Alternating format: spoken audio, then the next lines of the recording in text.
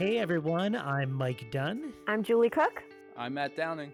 And I'm Janine Dunn. And you are listening to Rethinking EDU. Hey, you made it after the winter reboot and you are listening to our next episode, and we promise it'll be worth your while. We're hanging out this evening with Justin Menda.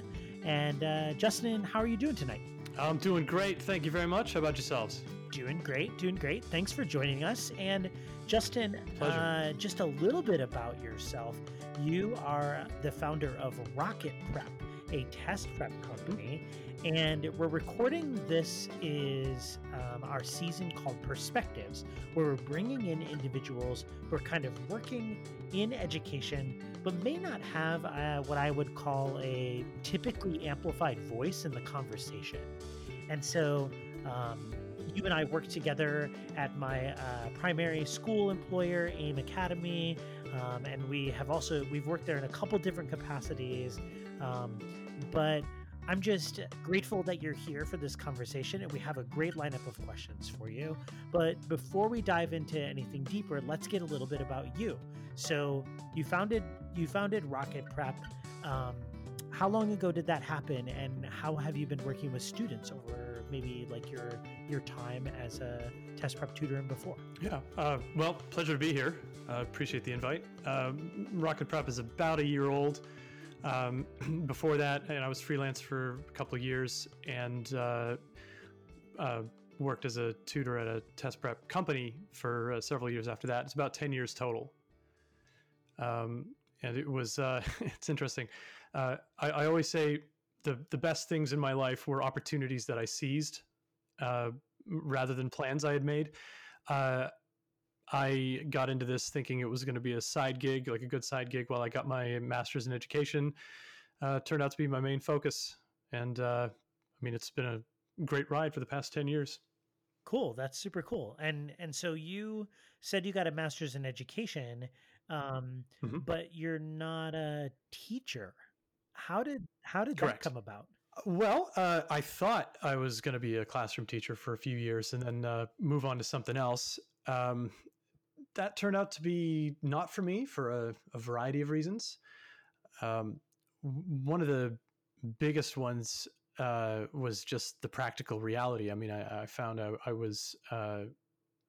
felt like I was doing great work in one-on-one settings and small groups where, I had the flexibility to be responsive to students, moment to moment, day to day, week to week, month to month, et cetera. And when I'm not simply delivering content, I know we have a couple of classroom teachers in the chat. I'm just completely blown away as to how you do it. It's just something that I didn't feel like I had the chops to do at the level I liked.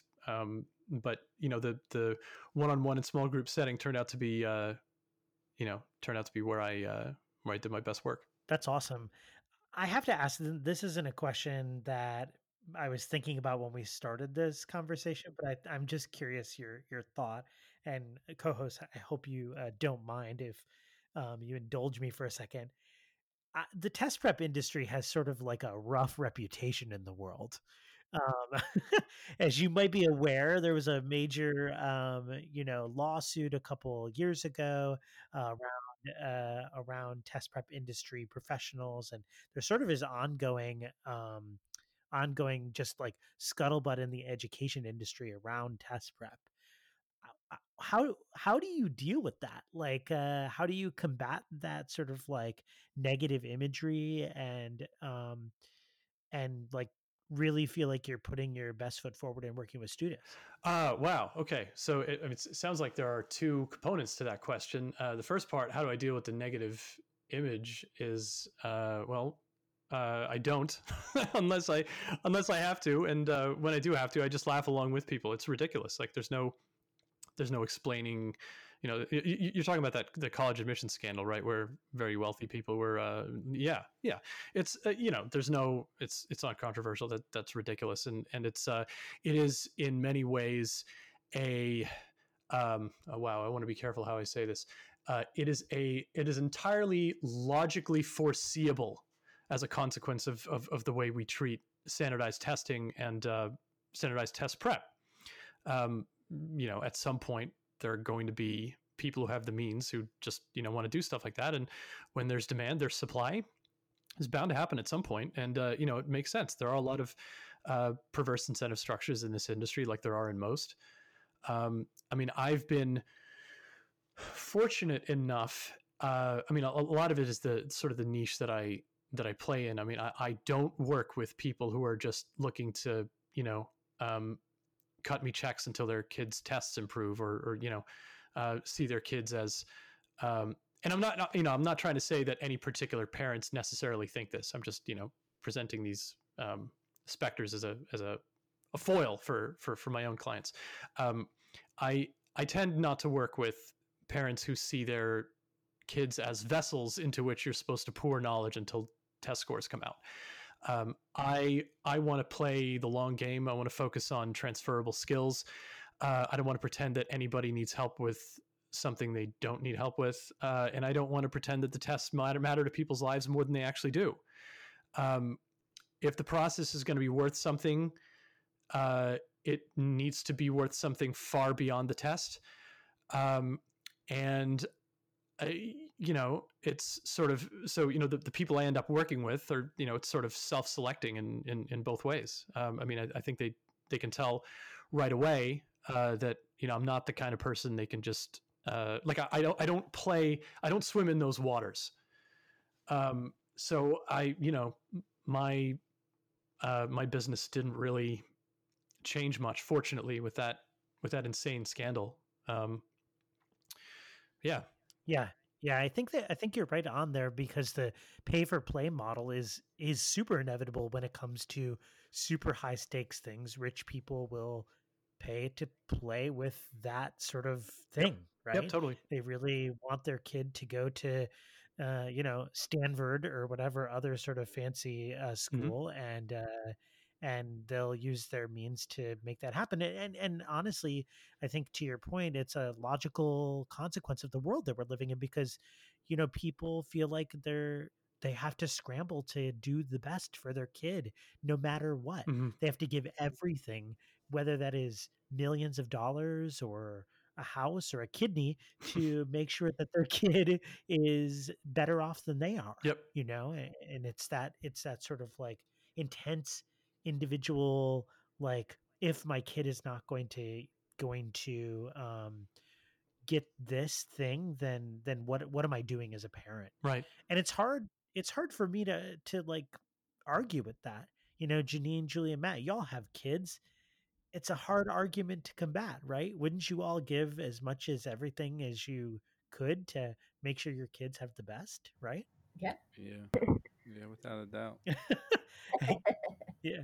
I this is reminding me of something in Steven Pinker's book, The Blank Slate. It's it's fantastic. I love Steven Pinker's work generally. So The Blank Slate is an argument against the idea that we are blank slates at birth and everything that we become is sociocultural. There's a lot of evidence that a lot of the most important stuff in life is I don't want to say genetically determined, but heavily influenced by genetics. And one of those things is a lot of aspects of personality. And he talks about how like personality, and actually a lot of other outcomes like career choices and so on. A lot of that stuff, it comes from, aspects of the interactions among genes and parenting and peer groups and luck and circumstances and so on. Some of which you have influence over as a parent, and therefore that's, it's your imperative to get right. But the rest of it, especially as they get older, is completely out of your hands. And if you see that's important, because if you see your role as a parent as determining the personality and successfulness of your kid, you're going to go insane, and you're probably going to drive your kids insane. A better way, in his view, to conceptualize the role of a parent and I would extend this to educators, frankly, is to think, okay, who is this person that part of whose life I'm responsible for? What are they like? What's their personality? What are they bringing to the table? And how can I best serve them? Which is a completely different conceptualization. And it's more that you're being receptive to who these these people are, your kids, and you're trying to be a responsible, I don't know what's the word you would pick, a steward. But the trap that people fall into is, no, I am responsible for literally everything that happens to them. No, it's like, no, first of all, you're not. Yeah, I totally agree with that. We had a friend of ours that used to always say that, parents shouldn't wear their kids on their arms as like a badge of honor, that they're a whole different being, and you need to, yeah, exactly what you just said there. Who are they and how can you best support them? And that's a great message. I love that. Yeah, super fascinating. I just while you were talking, I just popped over to Audible and added it to my book Audible list. So it's sitting right in between the A Promised Land by Obama that I'm in the middle of, and Omnivore's Dilemma. Good times, good reading, all my lighthearted reads of the world, right? So Justin, you've been working as someone that I would describe in this space of like auxiliary educational programming. And I'll like elaborate on that a little bit. So at my school, you have your core academic teachers who are sort of doing all the things that normal academic teachers would do, much like Janine and Julie are working in their schools as. But then you also have this collection of individuals who are occupying auxiliary educational programming. So they might be coaches, they might be tutors, they might be just other people that are sitting sort of on the periphery of the primary instruction of the school, but still offering really important services and occupying really vital roles within the school community. And I would argue that someone in that sort of position has a really unique kind of perspective, if you will, on what school is and how it functions. And this is what I want to kind of get you to elucidate for us, right? As a person with this unique positionality, how, like, what is your perspective of the current existence of school? Easy question. Easy question. Wow. How long? How long do we have? How many days do we have to talk about this? Okay. I mean, I think part of my answer to that question is that we in this country don't quite seem to have an answer that we've all coalesced around. And that's one thing that I observe. I can't remember where I read this, but I sort of get the impression, and okay, I'm not an expert in this per se, but I feel like it's important to at least explore the idea.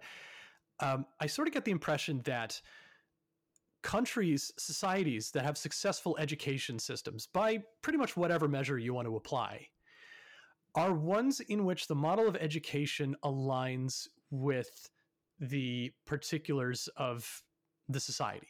So Finland is one example that's often held up as obviously a country that has a very, very successful education system. One of the central values, as I understand anyway, is equity. So, if one school is going to get something, they're all going to get it. And if it costs more to deliver, a certain standard of education in one district than it does in another, so be it, and, along with that, there's a lot more reverence and respect for teachers. Generally, teacher education programs are much more difficult to get into. They're much more rigorous than a lot of the ones here. And sort of they elevate teachers, the status of teachers. And of course, they get amazing outcomes. There seems to me to be something about having your education system's goals aligned with the goals of the rest of your society. And just to build off that, I think that can go really either way, right?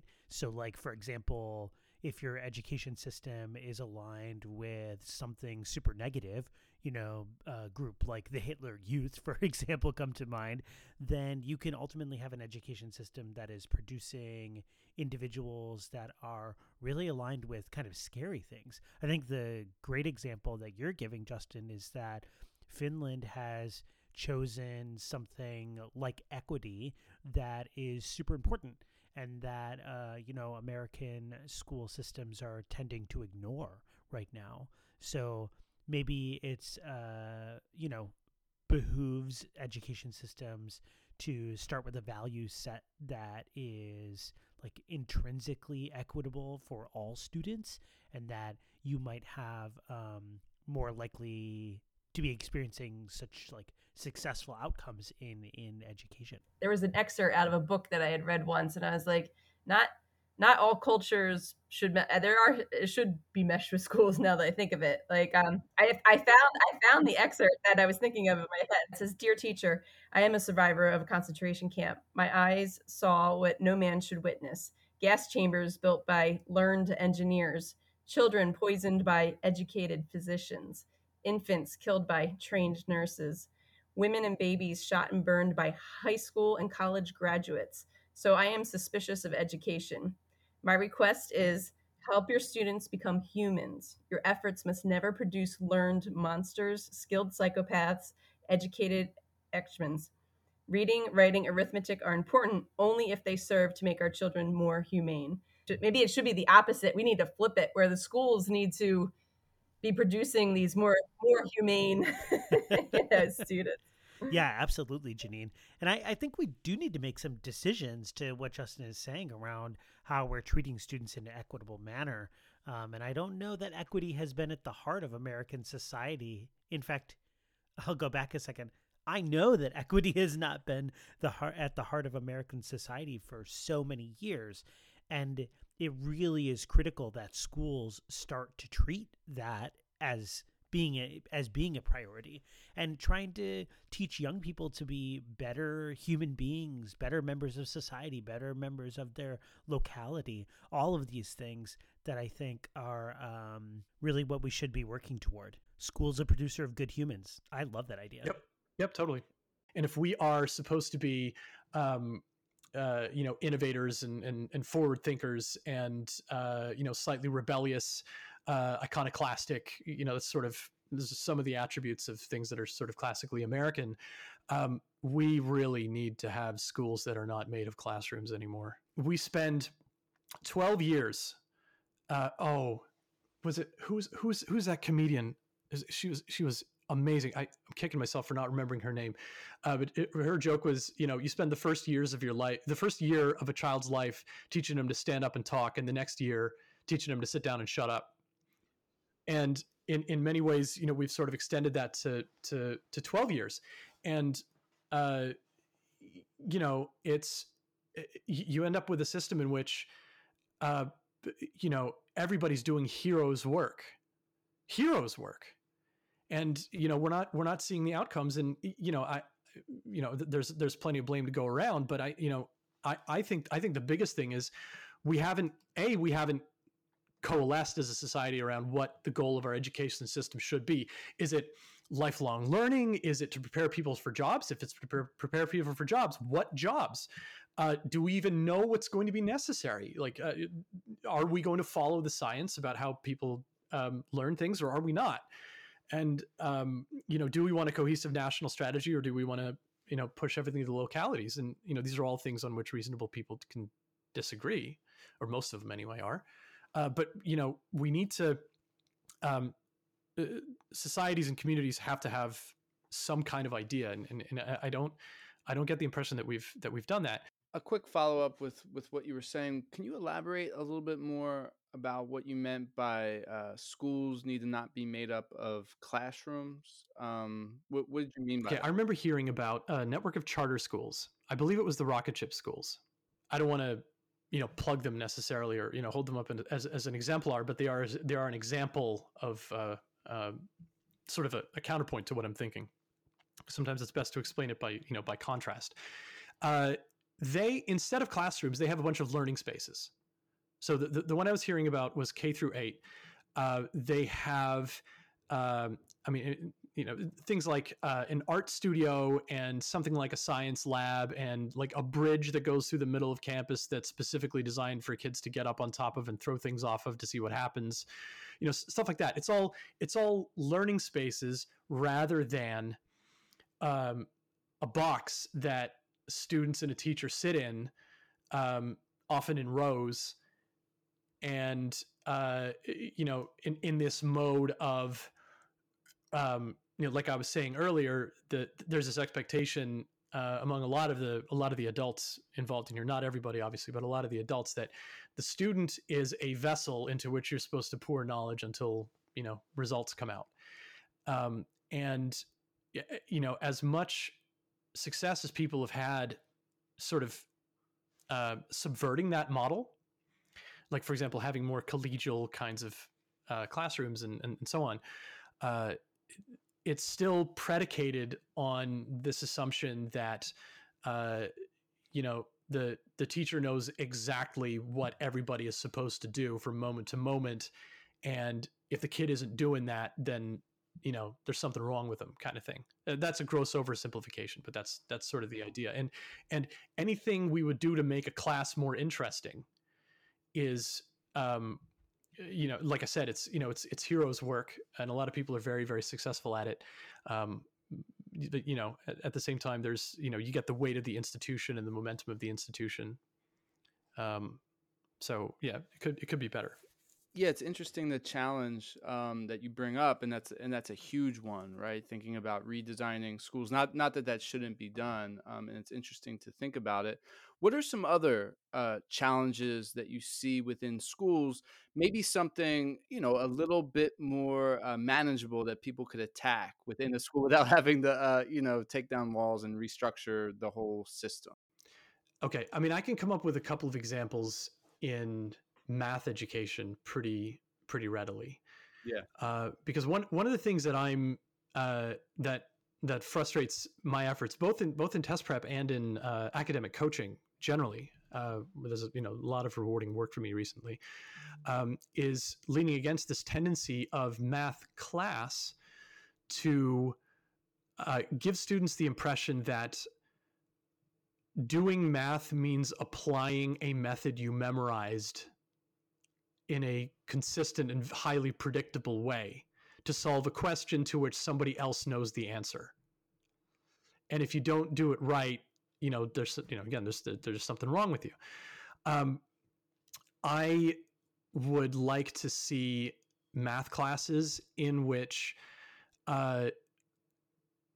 teachers follow. Okay, and again, this is done. I'm saying, I'd like it to be done more.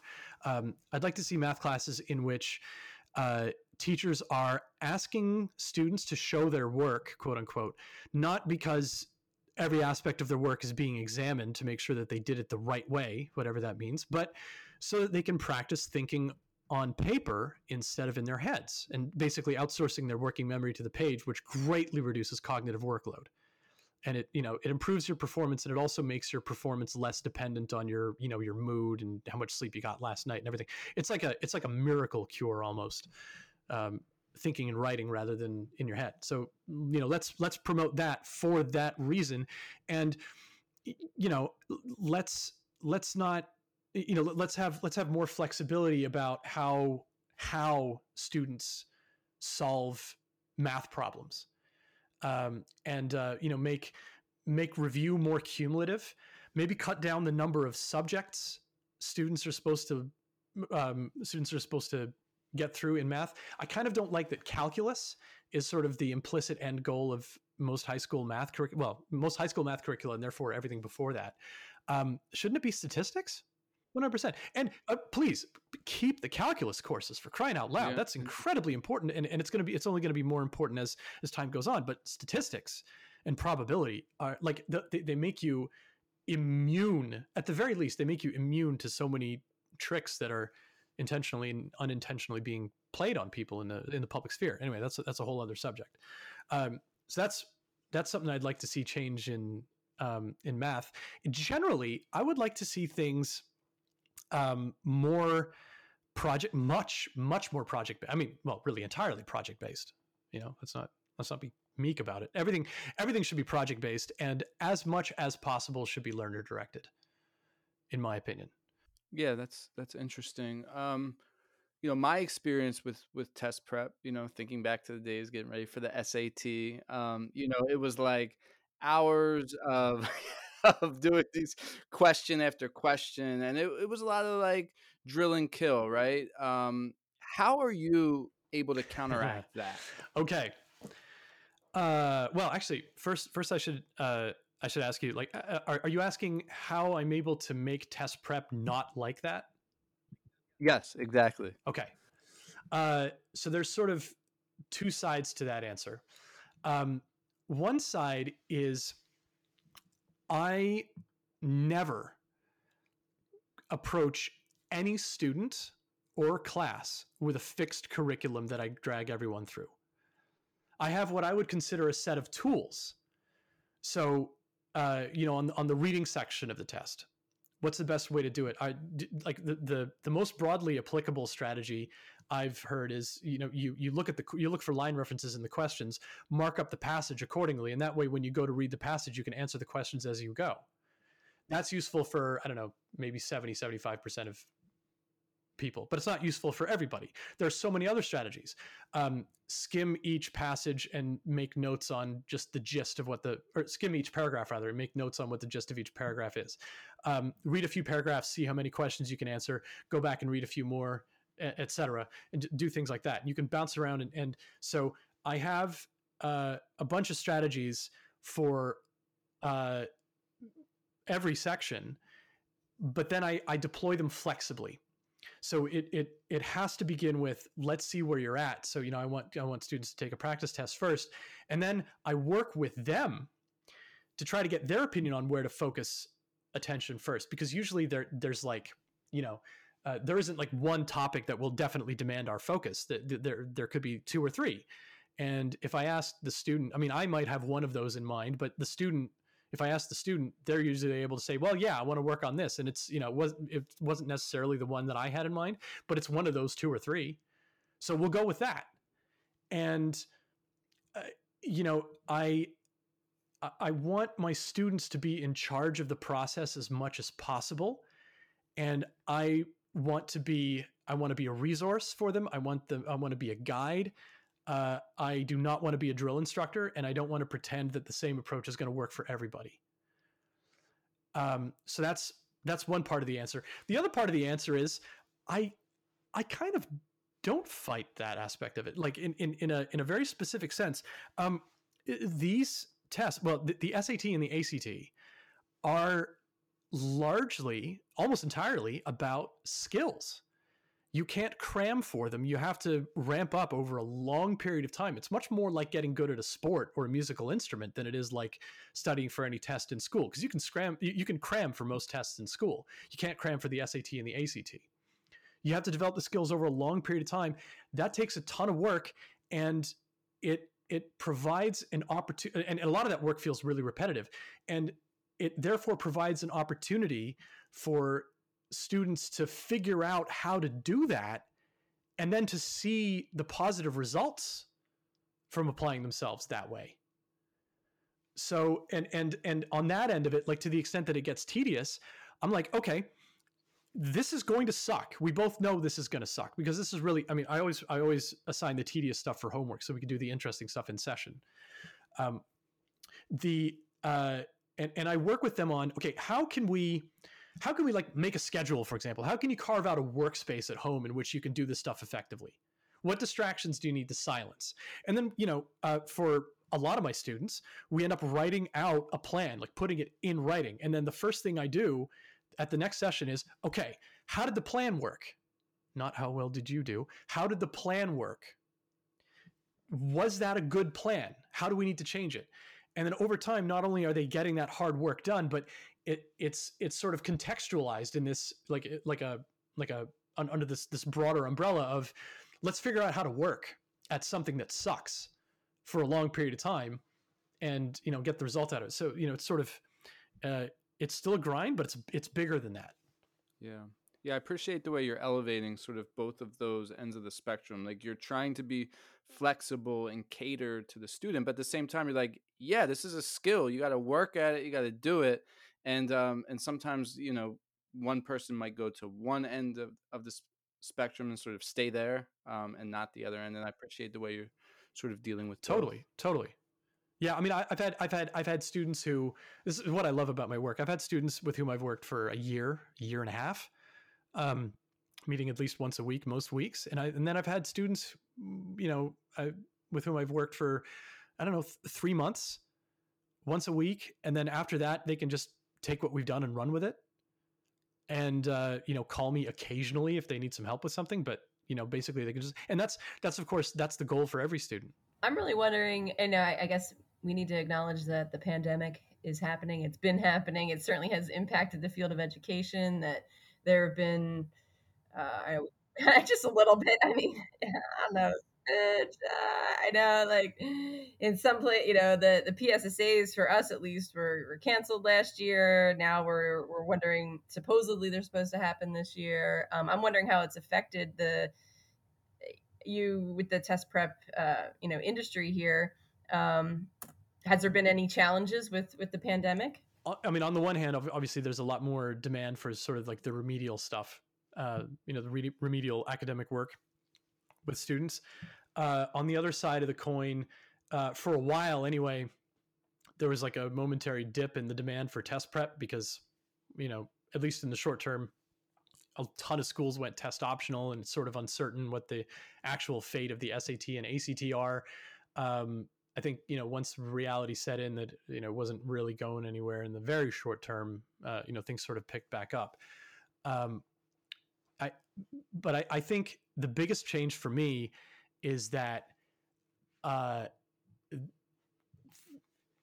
had one area of my business just blow way up, which is academic coaching.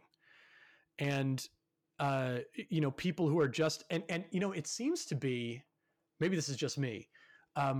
It seems to be largely, one sort of, I don't know, would you call it an archetype? Anyway, smart video game enthusiast boys. I know exactly what you're talking about. You might have two of those boys at home right now. Yeah.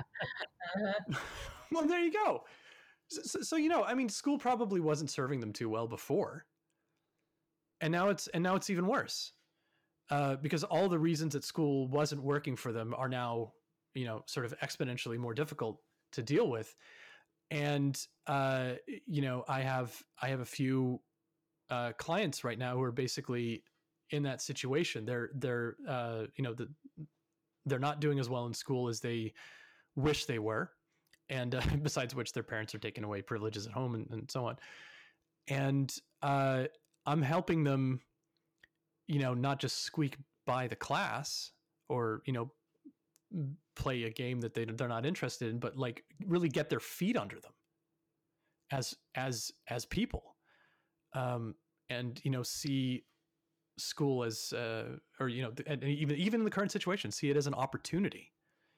And I think I because I used to be that kid, or at least largely because I used to be that kid, I've had a good amount of success with them recently. But yeah, there's been a ton of interest on that end. Yeah, that makes sense. I mean, I was kind of leading into my next question with that, and I guess if we were to play this what if game, what if school really was done differently and we did get rid of the classrooms, and how would that really impact, test prep then, and how would it look differently? But I like this idea that you're talking about serving more as like a coach, and it can be even, I'm assuming that maybe it could be even more than an academic coach. I don't know. What are your thoughts on that? Well, it's interesting.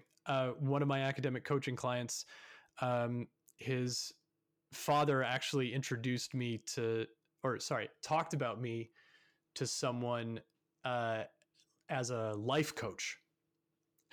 And which wasn't, I mean, I don't know if that was a slip of the tongue or something. That's certainly not how I bill myself, but it's hard to, I mean, I feel like if you really care about a learner, you can't do any kind of academic work in total ignorance of, their own personal development.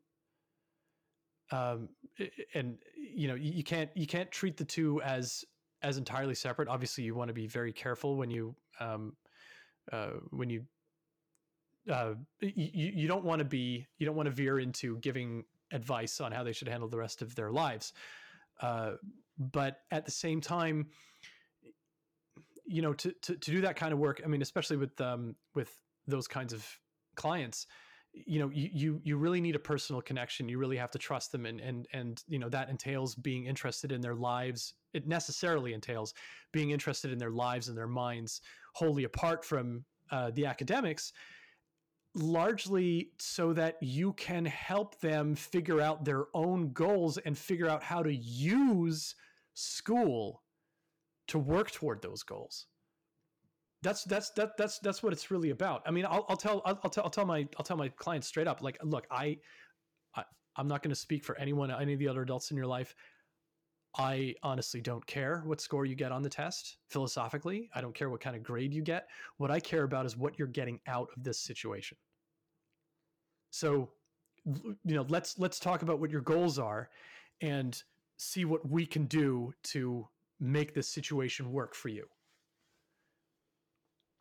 And that definitely involves reaching, sort of above and beyond the test, above and beyond the academics to some extent.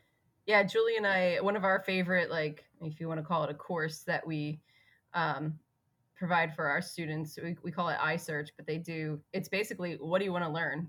We ask the kids flat out, and then we coach them. We find the resources that they need to, learn about woodworking, or learn about how to play the bagpipes, or how to be a beekeeper, or rock climbing, whatever it might be. And we help them, make connections with people that are experts in the field, and they do field work, and they become the expert by the end of the year. So that totally jives with me with what you were saying there. So thanks. Yeah, Justin, I feel like you would love Janine and Julie's school. I think there's so much that goes on there that I hear them talk about that I'm like, this sounds like a place that, first of all, I love, and second of all, so many people I know, like Justin, would love.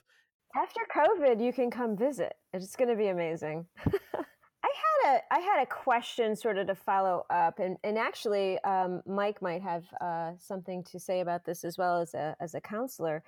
But looking at maybe in the short term, maybe the long term, our tests, if you're into, prepping kids for tests, and I agree with you, and I'm listening to everything you're saying about transferability. I imagine that those skills that you're teaching just might get kids out of that trap of getting into a college and then having to take those remediation courses and really just be successful, whatever the next step could be.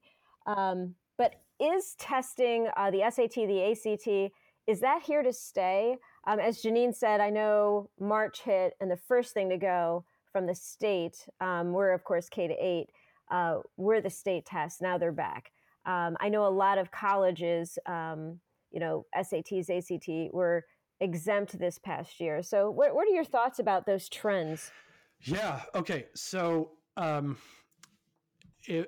the extent that you're asking about, whether the SAT and the ACT will be around much longer in their current forms, I'd say that's by no means a given.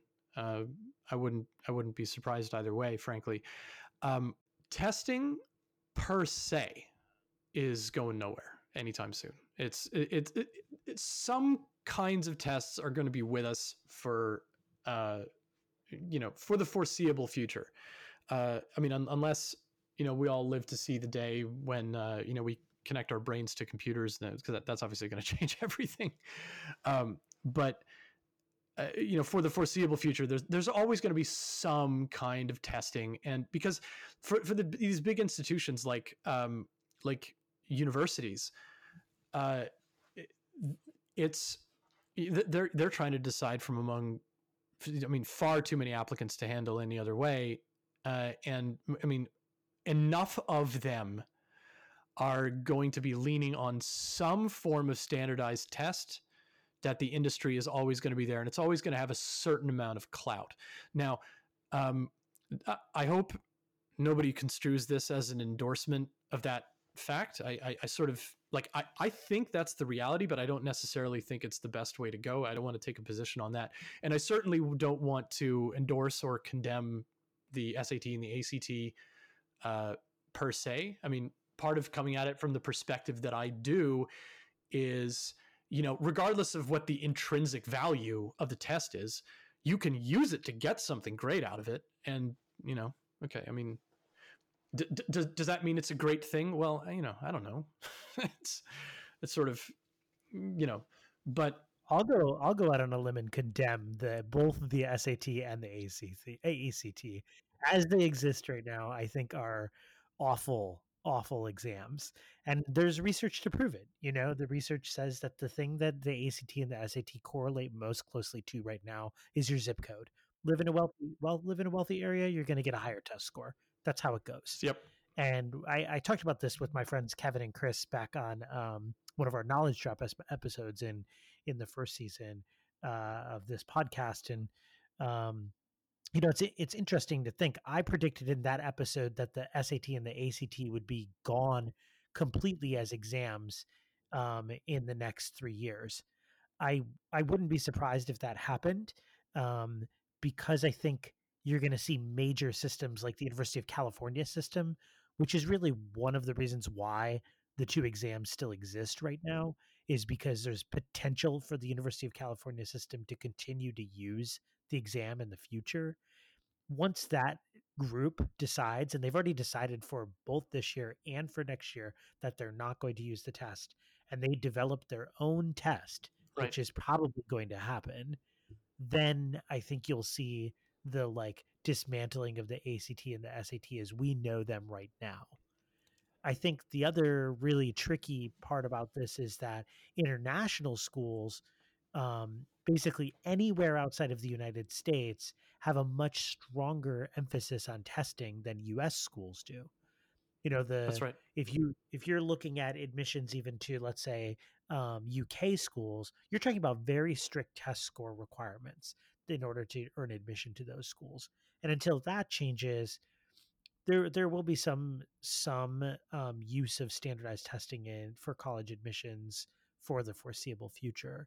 But I think that speaks also to the importance of the work that Justin is doing with students to help them realize that, okay, if this standardized test, whether it's the SAT, the ACT, or the whatever other, Cal State system or UC whatever test is going to require you to do, then you have to use it as a means to an end. And you have to use it to empower yourself to become better at something that has nothing to do with the test. Because once you get into college and beyond, there are just not that many times you're going to take a similar test in your life. Can I'm dying to pick up on a phrase you just used, which is a means to an end. And I think, sort of connecting back to, the questions you guys asked me about the, the college admissions scandal. I think one of the main reasons things go sideways in this industry, and I think in the human experience generally, is when people take something that is supposed to be a means to an end and make it an end in itself. That's it seems to me to be pretty frequently where things go sideways. And, people just, on all sides of this issue need to remember that the test, these tests, whatever the tests are we have now, whatever the ones we're going to have in the future, they are a means to an end. And, we need to be no more or less attached to them than we would be, on that basis. Well, Justin, you have such an interesting background. I'm thinking about, you have this psychology background. You've done functional brain imaging, Drexel, Penn. You've got your master's in education. You are working in a school as an entrepreneur. So all of this makes me feel like you have this window into education, like the outside looking in almost. And so right now, First of all, I'm super disappointed. It's January 12th, and we've been saying 2021 is coming, the promised land, and it's not worked out that way. But right now, I mean, I know we had spent a long time talking with networks and people since March, talking about how education is in flux, that everything will be different after this. It's an incredible challenge and also this opportunity that we are faced with right now. So, transformational change.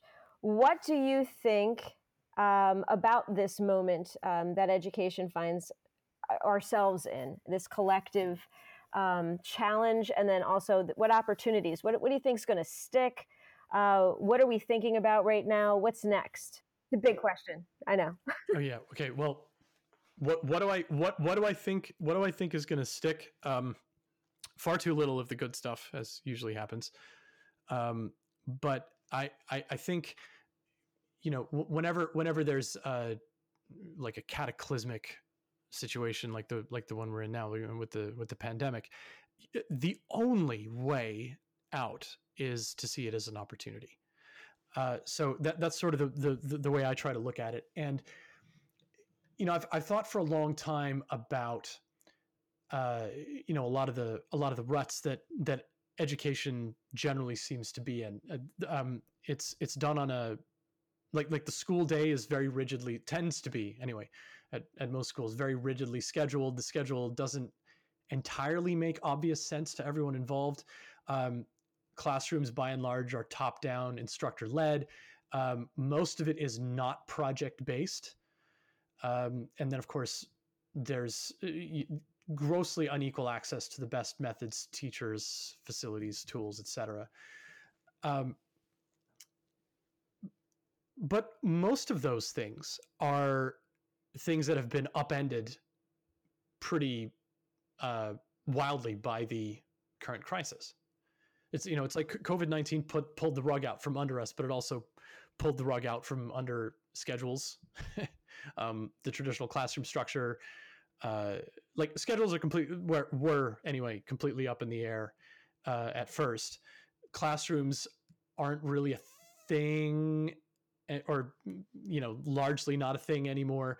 Top-down, instructor-led instructional design, it really isn't tenable the way it used to be. And instructor leadership is just way less effective than it used to be. Well, okay, I mean that sucks, and it makes the inequality aspect of it just far worse, which is a giant moral crisis that I'm so not prepared to comment on beyond that. But look, if we don't have a rigid, not entirely logical schedule anymore, let's take this as an opportunity to try to make a better one. And the answer to that is going to vary by student, which is exactly the point. Kids can learn this, can take this as an opportunity to learn better how they work and then structure their time accordingly. Classrooms aren't a thing anymore. Okay, fine. What are we going to do instead? Well, we know that for a lot of people, for most people, I think, the most effective learning environment is one where you have a certain measure of learners have a certain measure of choice in with whom they associate and what kinds of tasks they take on. Well, okay, now that the school day is shorter for most people, and we have much more flexibility in structuring our time, let's pod up with some people and do some interesting stuff.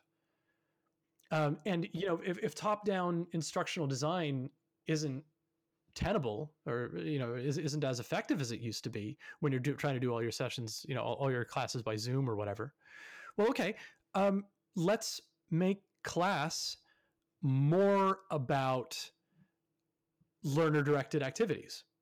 Let's find ways to give students more control, so that in a sense we're using this crisis to we're down, but our nemesis is also down, and we're it's an opportunity to, try some new stuff, and in a lot of cases get back to what really matters.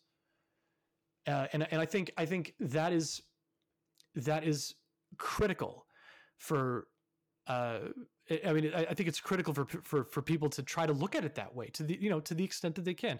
Everybody's doing heroes work in this system. We're all trying to make it work, and some of us are going to be better able to fight this fight than others. But I think we need to take a hard look at where current solutions to the pandemic have been aimed at preserving as much of the old structures and ways as possible, and instead. Because basically what happens when you do that is you take a model, and again, at most schools, you end up taking a model that was sort of shaky to begin with and projecting it online through a medium that we don't really take to anyway, and in a way that exacerbates the inequality of access and all the problems associated with it. Let's try to think about ways to look at this as a treat it more as a clean slate kind of a situation, instead of a disaster from which we have to crawl back, as close to the original state as possible. I do think it is like the get back to normal mantra that people have been talking about, which includes a lot of students. And that's really interesting and something, I'm sure we can talk about more, not on this episode, but I think like a lot of students have remarked back to me in this pandemic, I can't wait to get back to normal. I can't wait for normalcy, blah, blah, blah, and I'm like, yo, I can't wait for things to not be normal anymore. Like I'm ready for new normal, and I think seriously, we can do a lot of really great work if we can help students to start to realize that maybe there are some positives to this new normal that we're experiencing. Every episode, we like to kind of pose the same question and have everybody engage in a little bit of a discussion. We've heard a lot from Justin. I think there's a lot to think about, but we always want to kind of imagine what ways is this conversation helping us rethink what education could or should be? Who wants to go first to present their thoughts? I think, there's a lot on everyone's mind over the past week here in January. And I think what Justin said earlier in this episode about how can I best serve you is my big takeaway from this discussion. With my 8th graders at this very moment in time, I think luckily for us, we are recreating the Second Continental Congress via podcasting in my class. We've had some interesting discussions, and I really think, what an opportunity. I think of everything as an opportunity to practice civil discourse, for heaven's sakes. That's what's on my mind.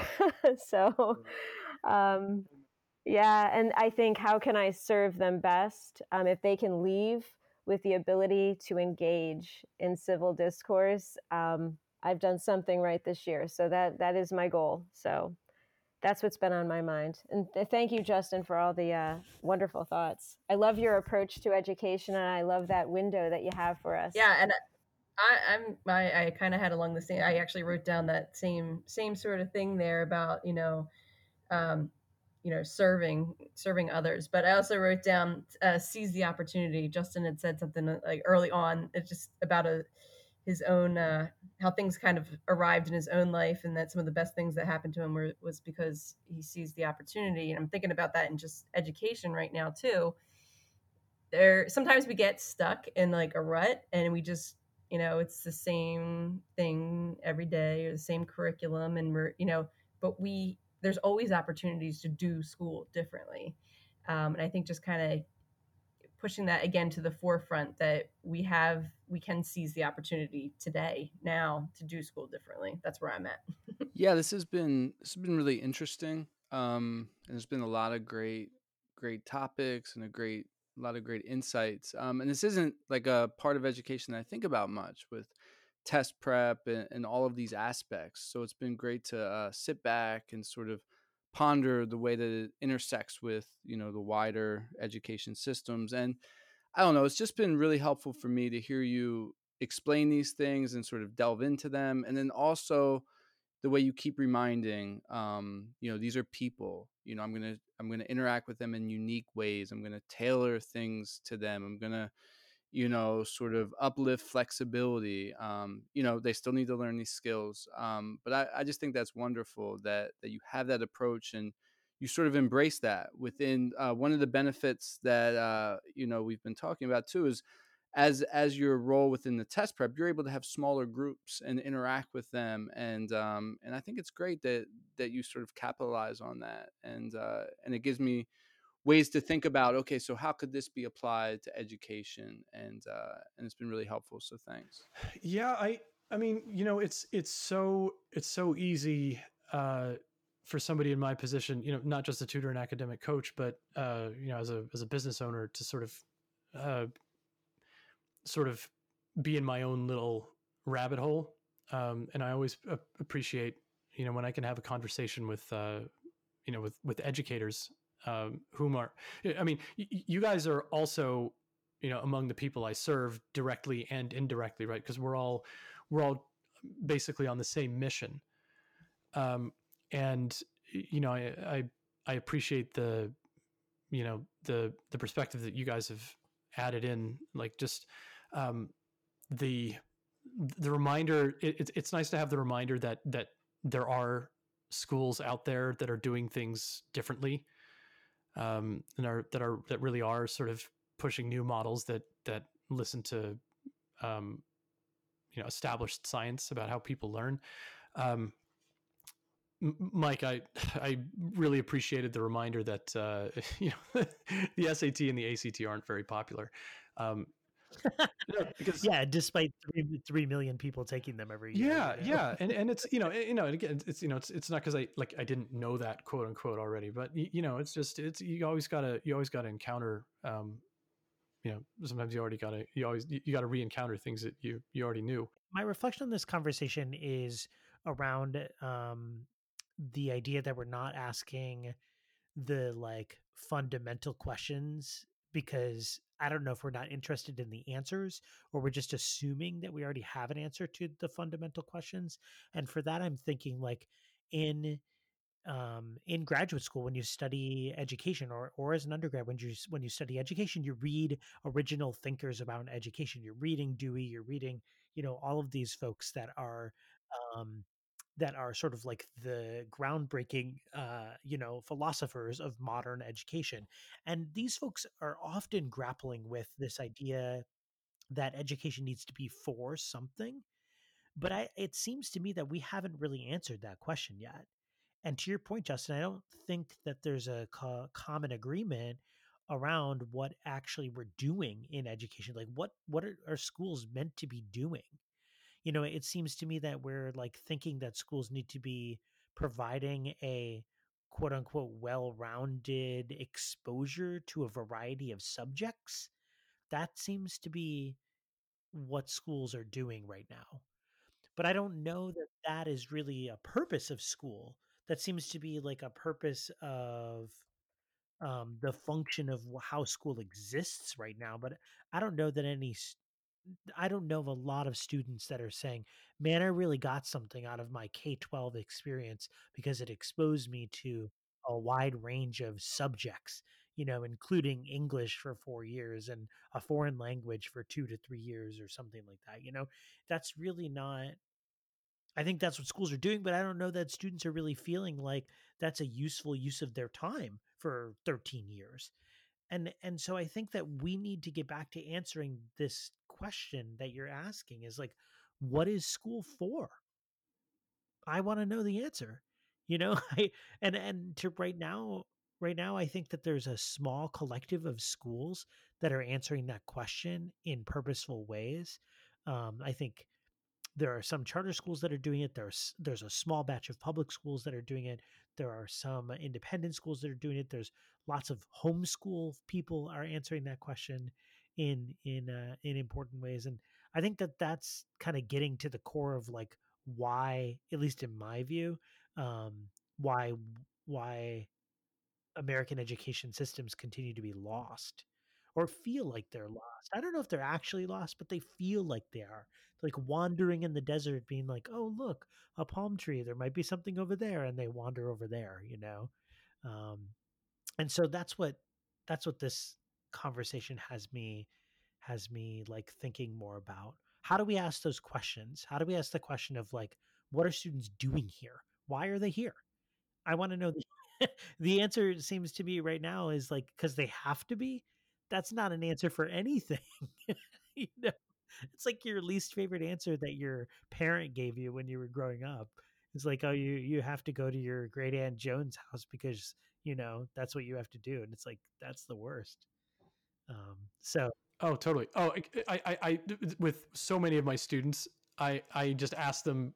I mean, the ones I think will sort of take it bluntly. I'll offer it bluntly. I'll just be like, so why are you interested in taking the SAT? It's like, well, because I want to go to a good school. Really? Aren't there a lot of test optional schools right now? Like I'll sort of poke and prod, and it takes maybe 2 additional questions to get them to realize that the only reason they're doing it is that that's just the hamster wheel that they're on. Before we get into any more discussion, Justin, where can we find your work at? What's your website? And direct us to anything interesting that you're reading or thinking about recently. Okay. All right. Well, so my website is www.rocket-prep.com. Pretty simple. And I can also be reached on Facebook and LinkedIn, so sort of an easy search. Books I'm into. Oh boy, I am super pumped about some of these. One, I think first and foremost is the book Mindset by Carol S. Dweck. So excellent. And it's probably the it's definitely top 3 as far as like most transformational texts I've ever come across, like on my own life. So that's a big deal. There's a book by a woman named Dr. Jean Twenge, Twenge. The book is called iGen, as in the letter I and then GEN, and that is an utterly fascinating book about the particular challenges that seem to be facing the generation of students, generation of people born in starting around 1995, 1998. Absolutely fascinating stuff. I mean, obviously every generation has their own issues, and this is a book about this particular generation's one. The Blank Slate by Steven Pinker. That's a big one.